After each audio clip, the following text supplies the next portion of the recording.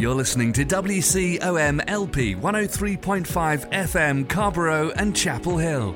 It's a Tuesday, it's 5 o'clock, and that only means one thing. It's time for another round of Snarky Faith with your host, Stuart Deloney. This is a space where we irreverently wrestle through life, culture, and spirituality, all with our heads in the clouds, our tongues in our cheeks, our hearts in our sleeves, and our feet on the ground. At Snarky Faith, the questions or even the answers are never the point. It's all about the conversation. So here's your host, Stuart Deloney.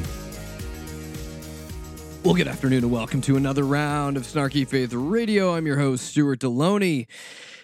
And it's been a hell of a week. I think it's been a hell of a week. It's just been a hell of a week. Not for me. Well, it has also been a hell of a week for me. But on top of it, just being a human living in America right now, it's been a tough week. We've had shootings at a synagogue in Pittsburgh. We've had shootings of African Americans in Louisville. We've had people sending bombs in the mail. And sadly, this has become the new normal that we live in. We're used to these things happening again and again and again. Like the fact that I feel like that our outrage has kind of gotten worn out over time. Because it's kind of like those internal monitors, those are your internal barometers that go through and tell you that this is terrible. We're back now to normalcy. Our barometers are just broken because we're constantly living in a cycle of crazy begets crazy, begets crazy, begets crazy. And if you're a first-time listener to this show,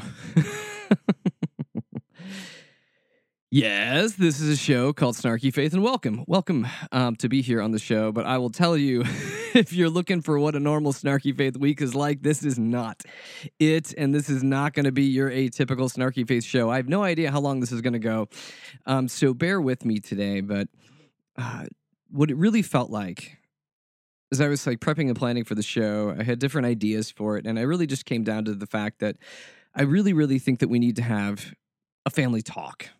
Kind of a snarky family talk about the state of the world, the state of things in America, and how we're all living in these insane, heightened times. Because the easy answer for having all of these horrific tragedies happen, the easy answer is to go straight to outrage. To go straight into how befuddled and essentially just I'm at a lack for words with this. People, Americans going into a synagogue to go and worship. Some of them didn't come home. People in Louisville going to a grocery store that got shot just because they are black in America. This is the times that we live in. So if you're new to the show and you're interested in all what we're doing here, I'd recommend you going to www.snarkyfaith.com and checking out our past episodes, because this one may be a bit of a weird one. It may be a little different because when it comes to family chats, stuff may get a little real. But I think when we live in crazy times, and I think that when up is down and down is up and things don't always make sense anymore, and we're so burned out as a country, it feels like rage needs to be the answer to rage. And in all of this, what begins to happen slowly at first, but we're well beyond the slowly at first part, we begin to lose our humanity in the midst of all this. We begin to lose who we are living in Trump's America. And I know in all of this completely blame Trump. There's plenty of things I would like to blame him with, but he's just a symptom of a larger problem that we have. Is he making things worse? Of course. Has been for day one. pretty much think anyone that has had a personal relationship with Trump knows that Trump always makes things worse for the other person. But this show is not about bashing Trump. The show is not about going after that today.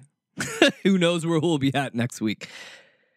No, this week I really want to do something a little different, something a little more sobering and something just a little bit more raw, coming from me.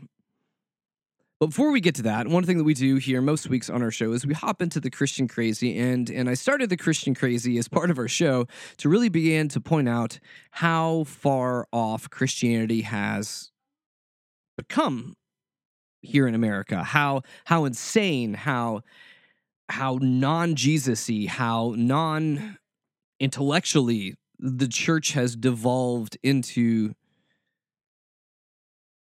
a bunch of angry holy rollers. People that feel that they are justified to hate. People feel that they are justified to do insane acts and atrocities because they feel like they are doing something to make America great again.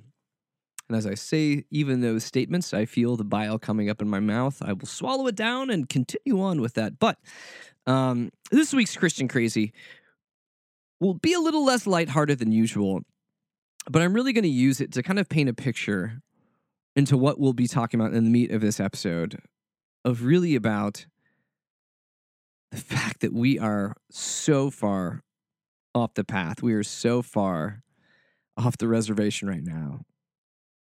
When it comes to Christianity in America, far gone, way far gone. And many, if I'm going to be honest, in speaking, I mean, many of this that I see happening within Christianity, some of it feels too far gone for me. But that's not what I want to get to. I want to be able to use this week's Christian Crazy to really be able to point out some of the symptoms as we hop into the larger conversation we're going to have for this hour. So, without further ado, and with a bit of solemnness as we step into this, don't worry, I'll get my pep in when I need to get my pep in. I give you the Christian Crazy of the week. Let's hop into this. Let's do it, because it ain't going to be pretty. Lord have mercy. The Lord is my shepherd. He know what I want. All right, so as we start off the Christian Crazy of the week, just going ahead right now and telling you guys the lifeboats are in the right and the left of you. You just need to follow the exits and leave now, because we're not going to be quite as fun as we typically are with the Christian Crazy. And I'm really doing this, as I'd said before, just to be able to continue to point out the insanity that we have brought ourselves into. So, without further ado, let's go ahead and talk about this. Ooh, who's up first? Well, Rick Wiles. Oh, you sexy little minx, Rick Wiles, who urges people on his program, True News, TRU. Oh, so clever. What did a teenager tell you to spell that, Rick? Yes, so Rick, well, I'm just going to let Rick talk, and I'll do what I do and interrupt him as much as possible. But, my whole point that we're kind of pushing ourselves off an ideological edge, I think Rick is going to do most of it for himself. But don't worry, there'll still be some snark. So, Rick, what do you think about all this right now? Please tell me. This Marxist, communist, anti-Christ revolution that is in full bloom in the United States of America. Folks, make no mistake about it. This thing is anti-Christian. Yes. They hate God. These people are against God. These people love to abort babies. They love to promote sexual immorality. Everything that drives them is in opposition to God and his moral laws. Yes, Rick. For the people that are doing everything in their power to abort babies and give God the middle finger, because that's really what gives people joy in life. Good, Rick. Yeah, good, Rick. Yeah, so wait, are we going to talk anything about how Jesus called us to love those that are not like us, love those that don't believe like us. We're going to quite get to that. Oh, no, we're not. Nothing about Jesus? Oh, is it going to get more bloody? Yeah, wow. It's so funny how end times Christians love to get obsessed with blood and death. You know, if I'm going to use a Christian word, it kind of sounds a little pagan. Oh, but Rick, I'm sure you're going to pull this out. You're going to pull it out in the ninth inning, aren't you? Aren't you? You're going to make it better. So I will be made a fool here on the show. So let's go ahead and just prove me wrong that you're not obsessed with blood and killing and name calling. That is the centerpiece of their agenda. They see God as the problem. Yes, they see God as the problem. Listen to me. Actually, I don't think people are sitting around trying to see that God is the problem. I think that they're seeing is that assholes like you are the problem. I really think you're kind of missing the point here. I really kind of feel like you got a little something on your face, and we're trying to tell you it's there, and you're just saying, oh, it's your problem. It's not my problem. Oh, Rick. But maybe. What else do you have to say, Rick? Come on, Rick. Come on, Rick. Every nation that has been taken over by Marxist communists, they immediately kill the pastors. They immediately kill Christians. They immediately burn the churches. Come on, Rick. Don't put on your pseudo-historian hat because we know you haven't really read books. Come on. Fear-mongering, is that your tactic? Oh, wait a second. Fear-mongering. That does work to get people riled up. Oh my gosh. Telling them falsehoods about the way that things happen in history, even though they really didn't always happen that way. Kind of messing with facts and details to prove your point? Okay, Rick, I'll give that to you. It's effective. It's not really moral, or is it right, or is it sane? But, yeah. Why? Because the cross is their enemy. Do not be fooled by what's happening in America. The people, these anarchists in America, their enemy is not the Republican Party. Their enemy isn't corporations. Their enemy is the church. They're coming against the church. Yes. Yawn. Oh, we've gone into fake perceived persecution. That's another great tool to rile people up. Actually, in some circles, it's quite the aphrodisiac to give people a little spiritual chubby. Because persecution is sexy if you're a Christian. And if there's not any real persecution, well, gosh darn it, you go out there and be an ass and you make persecution happen right around you. That's how it works. So see what I'm talking about? Fear-mongering, name-calling, weird use of history in non-historical terms. Or wait, what do we call that? Oh, fantasy. Fantasy, that's what it is. There's a place for fantasy, Rick. It's just not in the way that you're talking about. So you seeing this, guys? Are you kind of seeing this thing going on here? I know if you're a seasoned listener of the show, you kind of know how to spot this stuff that's so obvious and right in your face. But before we get to the meat of what we want to talk about today, I want to do one more. Just one more. To kind of show you how weirdly divisive we've become.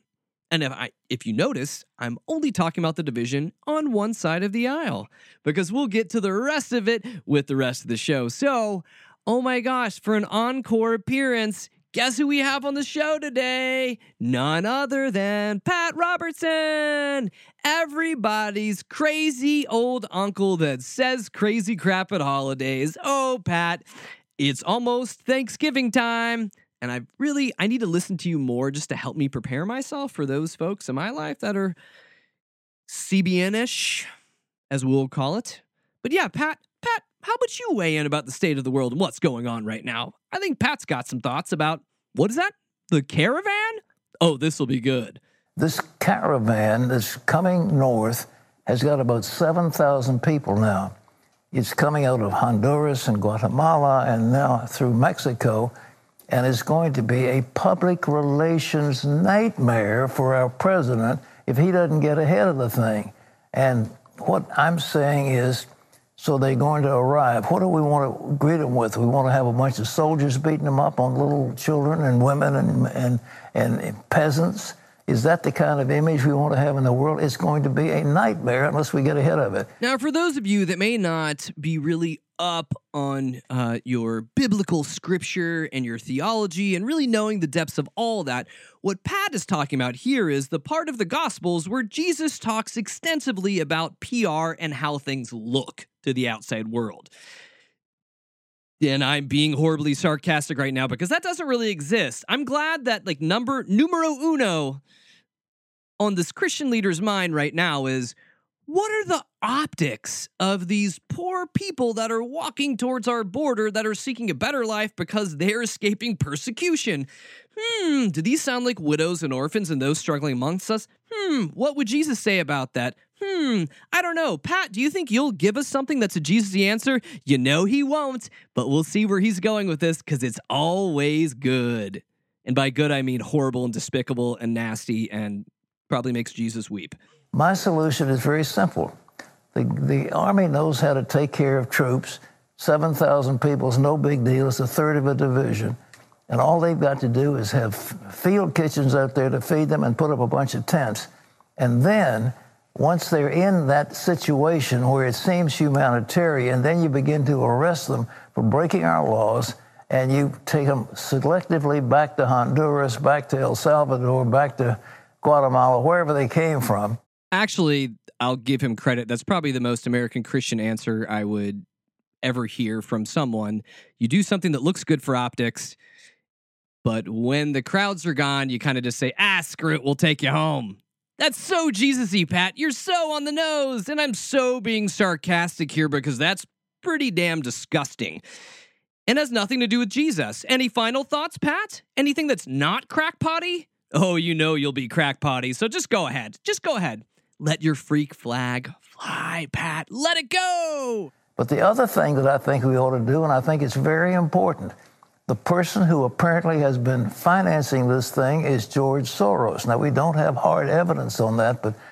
So you don't have hard evidence on it or any evidence on it, but you know what? What the hell? We'll just go ahead and say this from our broadcast, our pulpit, and whatever else.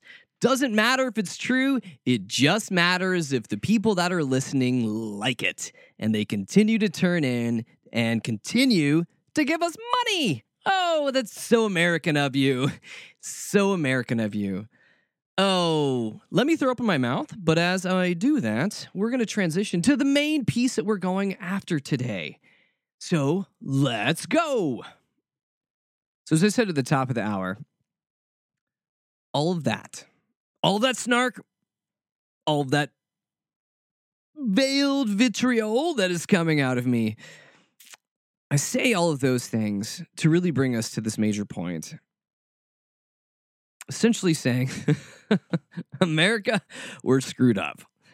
America, we are screwed up, and we are in need of kind of one of those family chats. So let's go ahead and have a sit down here, and we'll see how long this takes us here on the show. But just wanting you to know, this is be kind. This is rather extemporaneous, and I'm just kind of flowing off of what I've been feeling and seeing and gestating down in my soul for the past little while.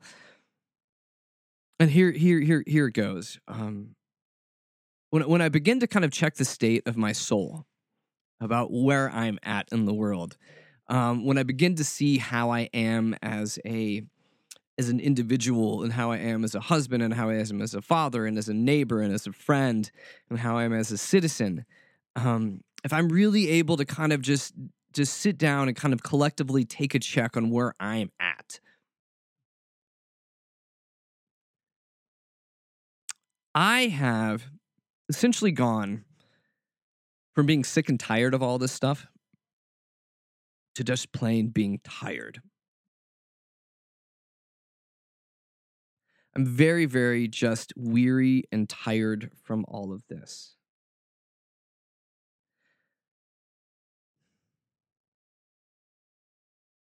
Because we're at a place right now where I begin to see just American Christianity in a very, very dangerous and broken place. Because when we're at a place where faith has to be experienced or imagined or exercised or lived out, and we live it out in a way that somehow ascribes ourselves to a certain political party, that's not really a faith at all. When Christianity becomes defined by its politics, it's not really Christianity anymore. I mean, it is in name alone, but in practice, in being something that has the essence of Jesus, it's none of those things anymore. And we look around the world today, I know people will end up crying out saying, help us, Jesus, or work, Jesus, or be here, Jesus, or do this, Jesus. And the problem is, in all honesty, if I'm to be brutally honest right now, Jesus isn't going to rescue people from this. I don't think, and again, I don't know this for a fact, but being a person who has made their way through seminaries, being a person who is given many, many sermons in their day, honestly, I don't really know what any of this has to do with the faith that Jesus started anymore. So when we hear the churches crying out or saying that, oh, we're sending prayers and thoughts towards the victims of this and all of this stuff ad nauseum that we continue just to hear, I begin to say is that, why are you praying when we as a society can go and fix things? Like, why ask God for help when you have the solutions in front of you? And when our faith becomes something where we're protecting a certain party and we're turning everybody else into the other and the enemy and all of that, it's just messed up.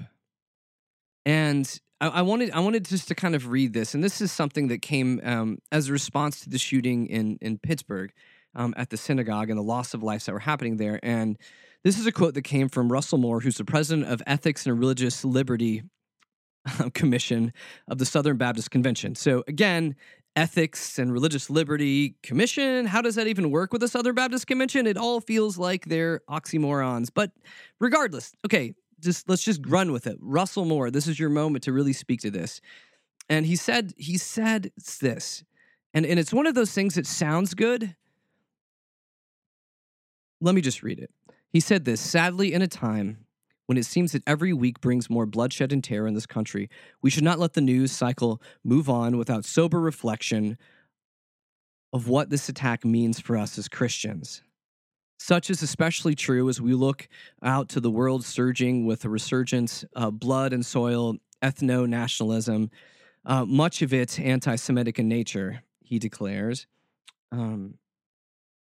He says that as Christians, we should have a clear message of rejection of every kind of bigotry and hatred, but we should especially note what anti-Semitism means for the people who are followers of Jesus.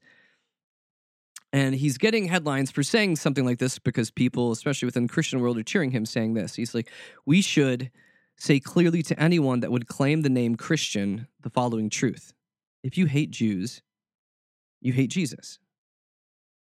Well, Russell Moore, I understand that you are part of the Southern Baptist Convention, and having a soul and a heart, or actually, ethics, don't seem to be your strong point. These are the kind of statements that sound very good, that we're out there telling Christians, hey, Christians, it's bad to hate.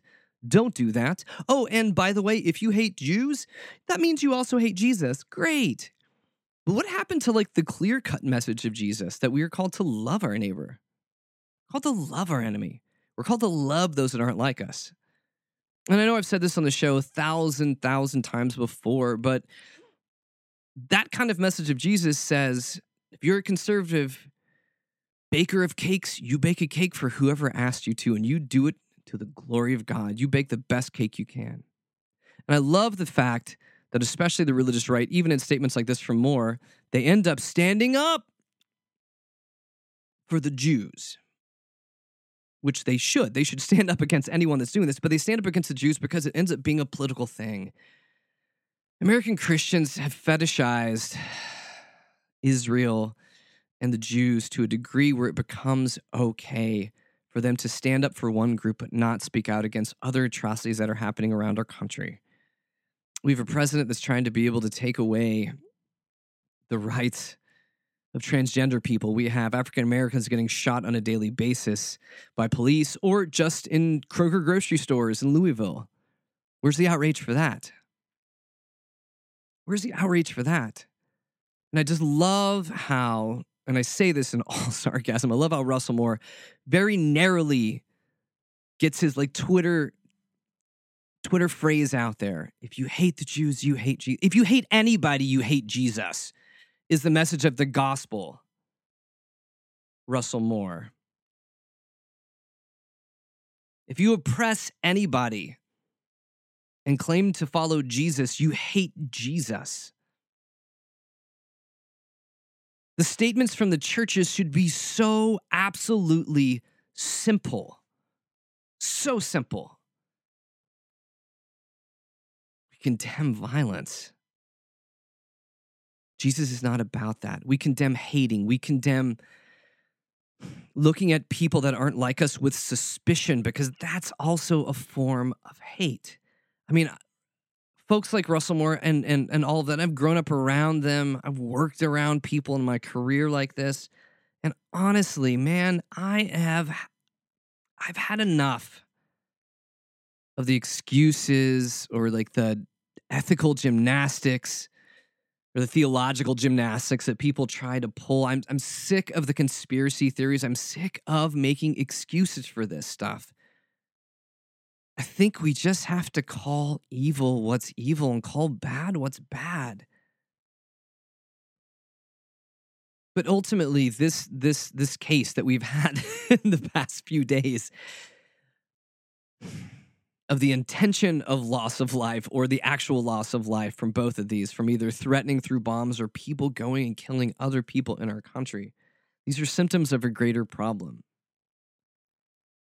And all of this hit me. It was last week, and I host in our town. I host these open discussion groups that we do at a pub in town. And as we were talking through a bunch of different issues, and what ends up typically happening is it's easy, because I do this too. It's really easy to get pissed off at the people that you feel like are doing evil in the world. And as we were talking in the group, and I said something, and I said, no one's going to like me saying this, and nobody liked me saying this.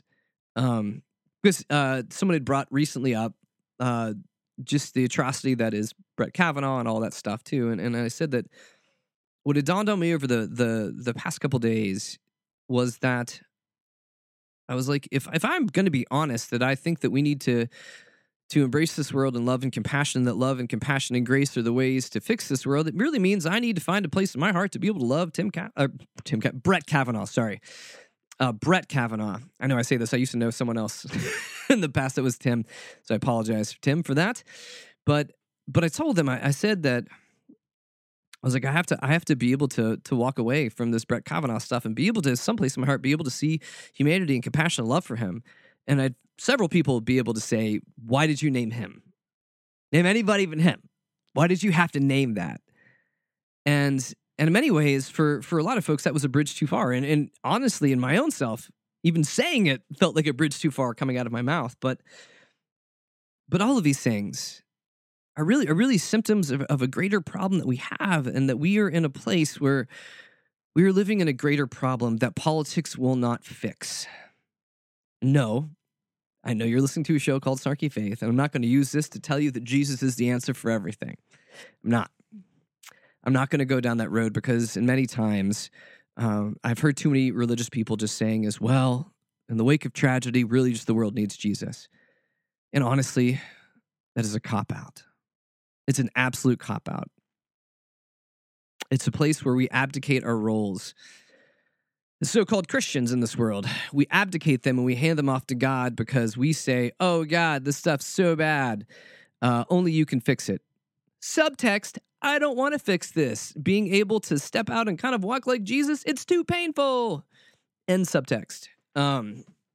With that, but the thing that just continues to dawn on me is that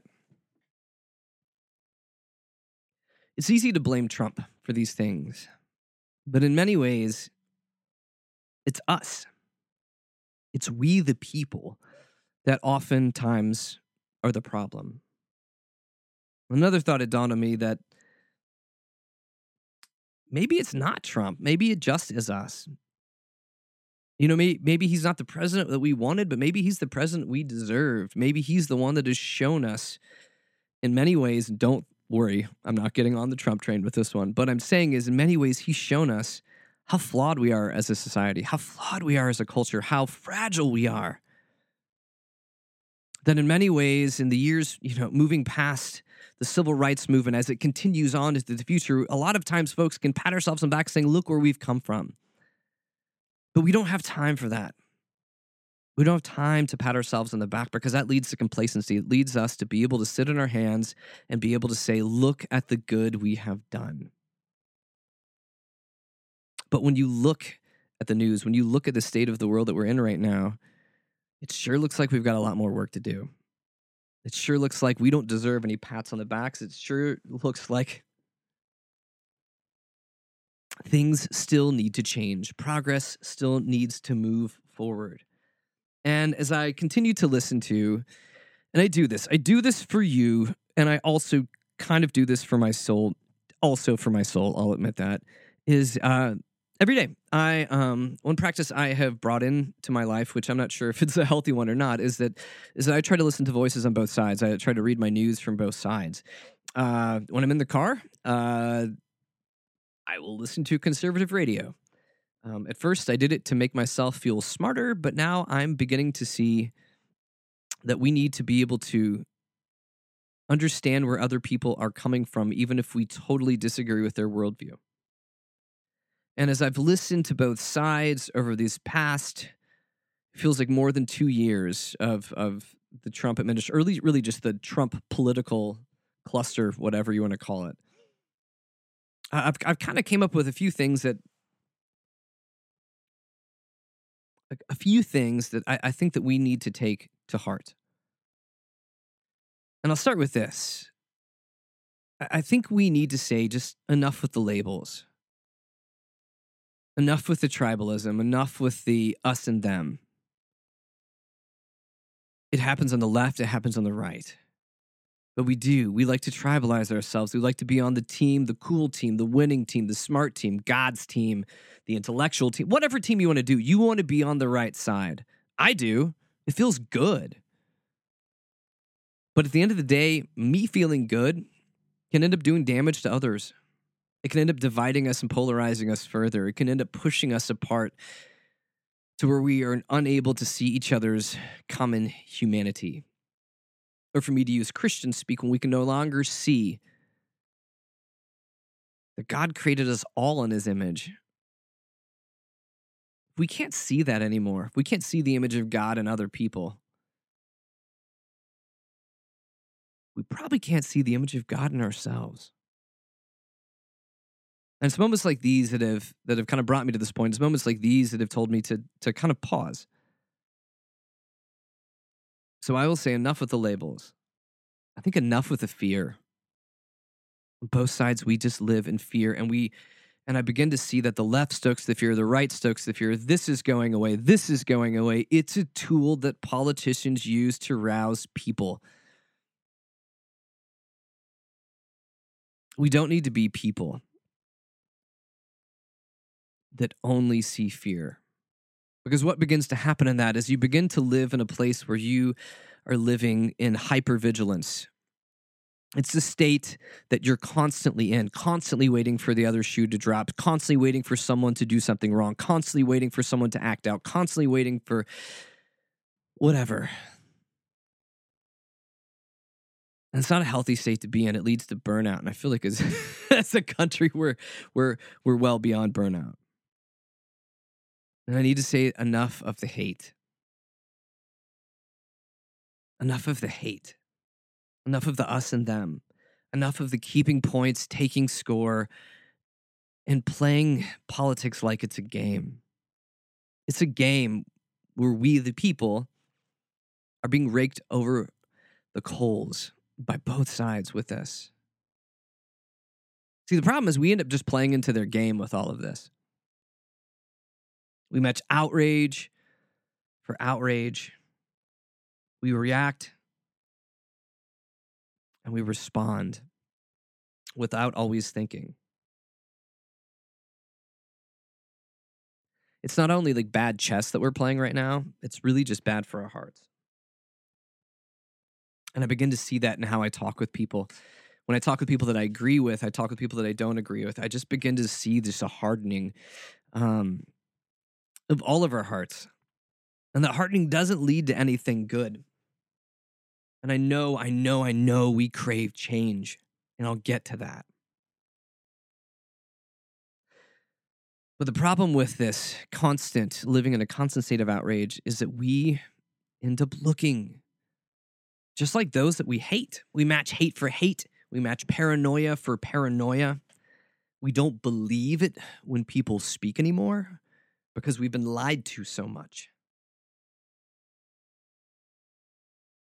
All of this is just pushing us closer and closer to an edge that I don't think any of us really want to be there.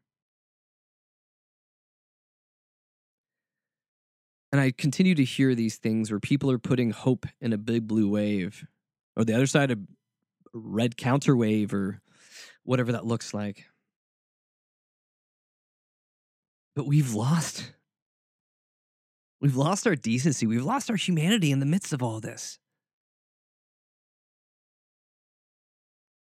And now what I'm not saying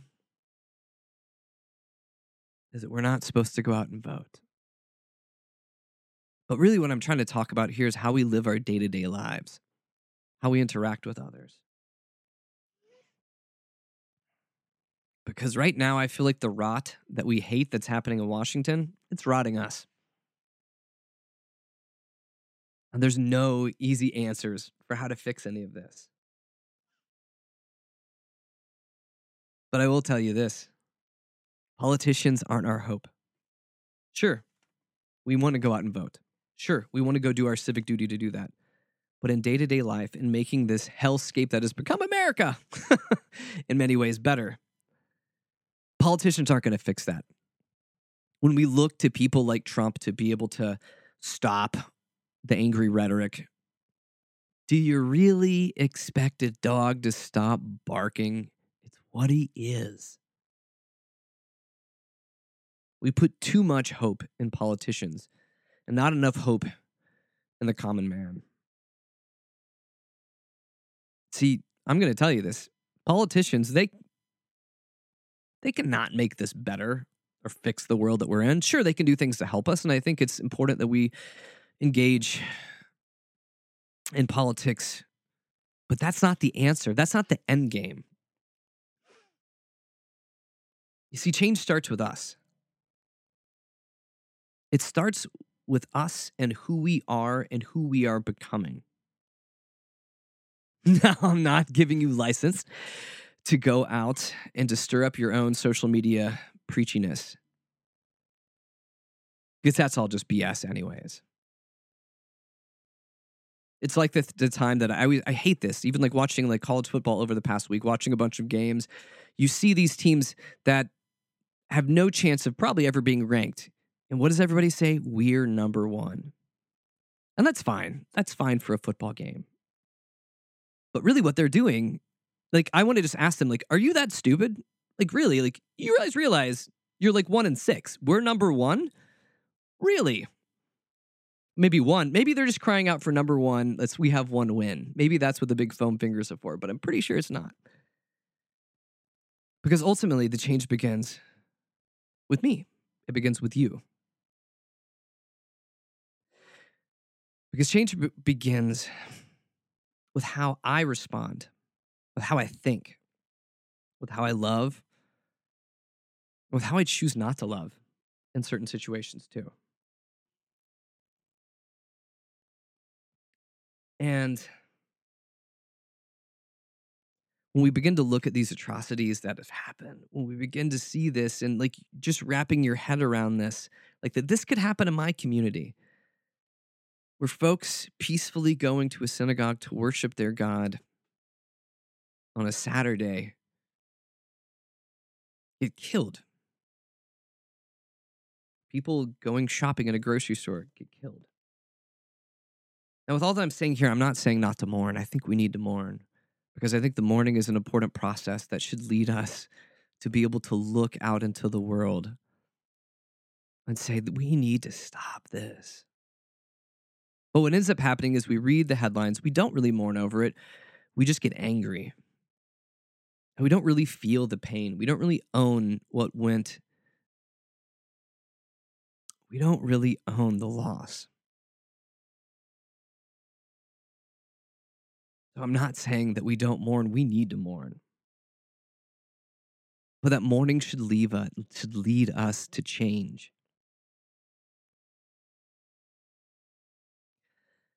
And I'm not saying to not go out and vote. Yes, we vote.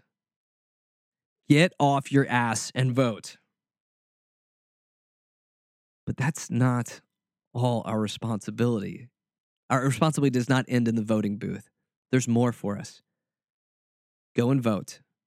It doesn't take you long. But guess what? That's the bare minimum that you need to do. We must also be about being people of change. And I don't care if you're a Christian or a non-Christian. I'm speaking in this way to just people. Because if you've listened to the show enough, you've heard me get pretty fed up with Christianity. So I think we have a human problem going on right now. And I'm not saying that we don't speak out or that we don't feel outrage. But we cannot stay there. We cannot stay in a constant state of outrage. Because while outrage can move us to act, it doesn't move us always to think. We have to realize that this rage is not us. It may be something that has been present with us for a while, but it is not us, and we must be better. And for me, I'm not here to offer you all the answers. I don't have all the answers myself.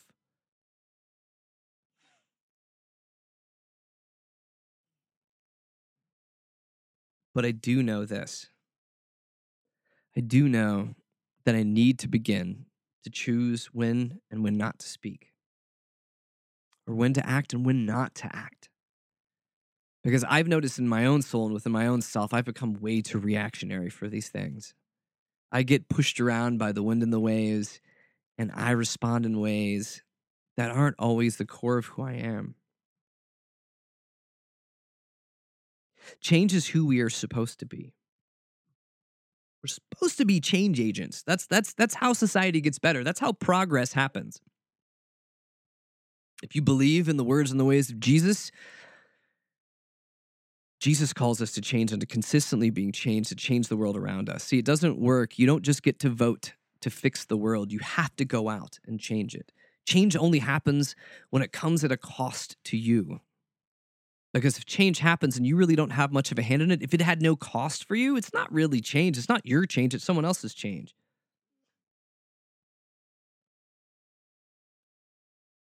But I've just come to this place where I've just begun to realize that I can't put my hope for change in the hands of other people anymore.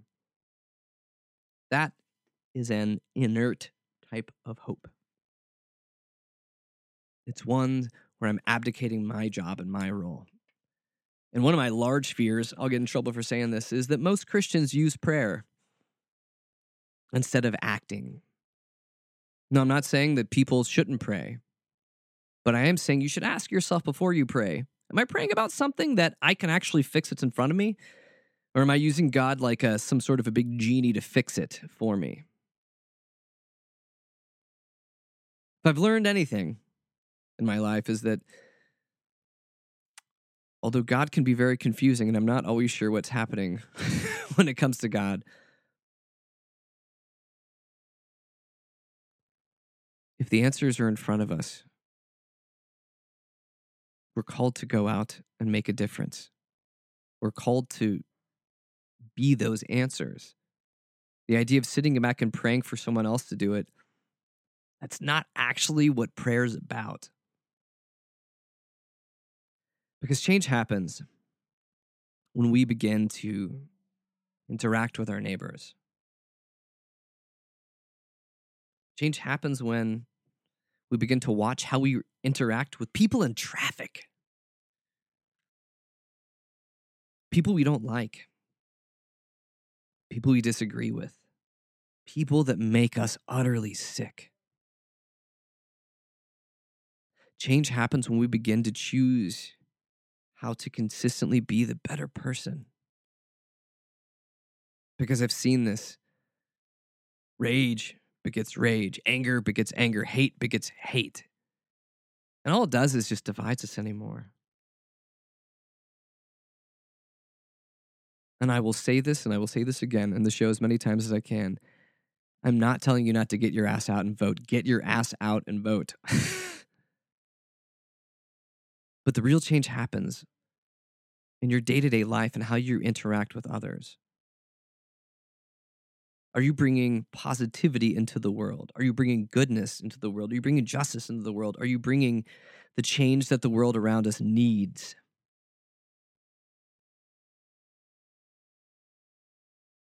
My fear in all of this is that we lose our humanity, that we lose our decency as a people. And we can't afford to lose love and grace and compassion.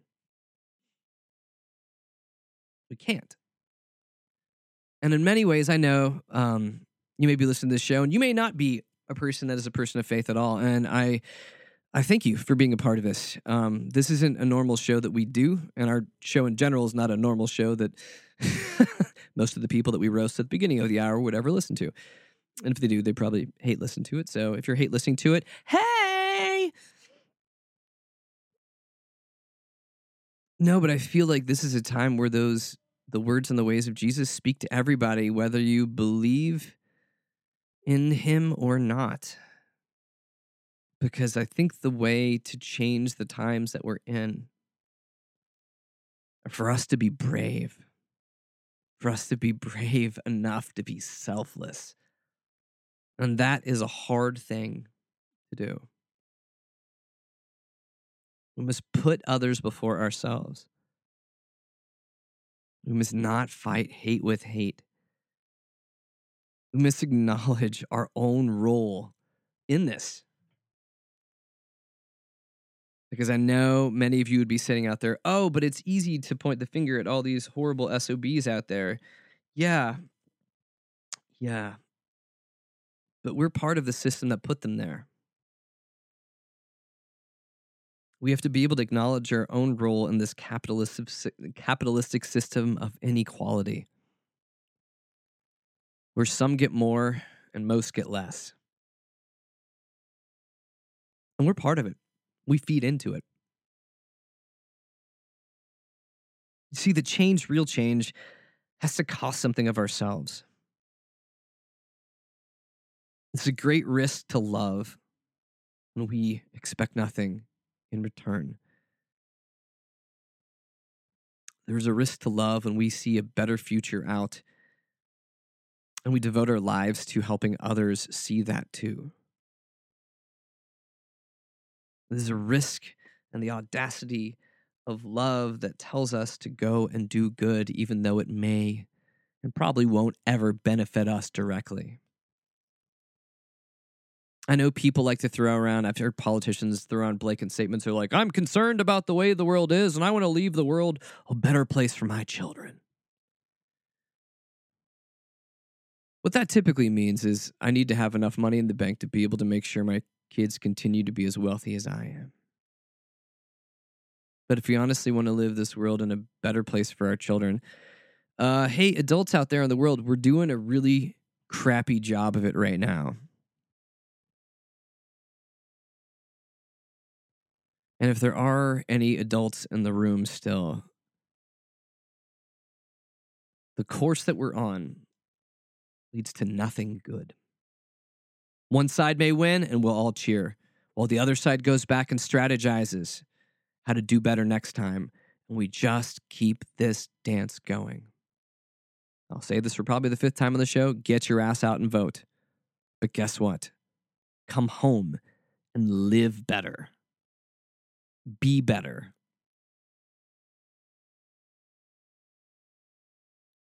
because we can't expect our president to ever do the right thing. We can't even expect him to spell correctly. So just voting him out and expecting that's going to be the magic bullet that's going to fix everything, let me tell you something, folks, it's not. We've become so divided that we can't even hear one another anymore. We're so divided we can't even have a conversation or a dialogue anymore. We don't work together anymore. It's all about winning and losing. And when it's all about winning and losing, we all lose. We may get a win here and there, but by and large, we all lose. The planet loses. Our children lose. We all lose. So my call, as we are going out to the ballot boxes in this next week, is to go do your duty, but to realize that that duty is the bare minimum that you have as an American citizen. And for those of you that don't go out and vote, honestly, I kind of just feel like you have no right to complain about the way the world is then. Because voting's the bare minimum that we can do. It really costs very little of us to go and do that. So turn out, vote, and do your civic responsibility. But don't let it end there. Just remember that most of our life, think about this. Really, really think about this. We vote once, maybe twice a year on different things. Spending collectively maybe 30 minutes, if we're including driving time and wait time, maybe an hour. If your district is different, maybe you wait for a couple of hours. I don't know. But collectively, the 365 days of the year, that's a very small price you pay to be able to do the bare minimum that you should be doing. And I'm not here to lecture you because I'm actually doing this to lecture myself. This has been out of my own personal reflection, just being able to see where those hard places in my heart have come and I don't like them. If you're pissed at what's going on in the world today, if you're pissed that innocent people are dying, if you're pissed every time our president opens his mouth and says something horrible, if you're pissed, don't take that anger on, but change it and fuel it into doing something better. Reach out to someone. Help someone that you see in need. Because that is the only way that we get better on a one-on-one human basis. Government isn't the answer. Government can fix things. But the state of where we're at right now, with us seeing how much hate and vitriol and bigotry and misogyny lives in this country. In a weird way, I'm going to tell you that Trump was an odd gift to be able to show us of how far we still need to go. And yes, that's probably the last time I'll ever use the word Trump and gift in a way. But this should be a wake-up call to us that we, the people, aren't doing enough. We, the people, have become complacent. We, the people, have become selfish. We, the people, don't really care about our neighbors or our communities or our country. We only care about ourselves, and that is the state of where it's gotten us. We have a narcissist in chief. And I know you don't want to hear that, but I also feel like we've become a fairly narcissistic country. And I see that erosion in my heart, and I don't want to see that erosion in yours. So as you continue to look forward and look out into this week, keep your eyes open for how you can be a difference, how you can be a change, and how you can make things better for others. Because that's really the only way this is going to get back to where we need it to be, to where civility happens, where conversations and dialogue happen. It's possible, but an election's not going to fix that. The real work is in how we look at and care for and love those that live around us who are like us and aren't like us. Because if I'm going to go back to, as I started off at the beginning of the hour, chastising Christians. For Christians out there, if you believe in Jesus, your job is to love and to be compassionate and really to shut up and just do those first things I said. I need to get better at that too. And for the rest of us that may not follow any kind of a faith plan, we all need to be better. We can do better. So as I end this broadcast, I just want to remind you guys, you can catch us and this show and all past shows on podcast. Thanks for being a part of this little family kind of chat, this family meeting this week. And I appreciate you guys and for how folks respond and reach out and comment and talk about the work we're trying to do here at Snarky Faith. So thank you. Thank you for your time. Thank you for your ear. And my hope moving out into this week is that we can all do better and that we can all be better. So I send you out and do this week with the holiest amount of grace and snark and peace. I'm out of here. I'll catch you guys again next week.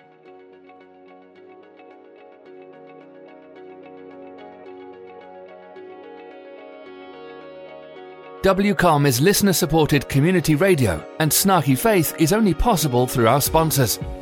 Lumen, a spiritual community of seekers, sojourners, question askers, doubters, and skeptics, is a collective of fellow travelers that embrace the truth that all of life is sacred, hope is real, and tomorrow can be a better day than today. All are welcome. You can find more information at www.lumencommunities.com.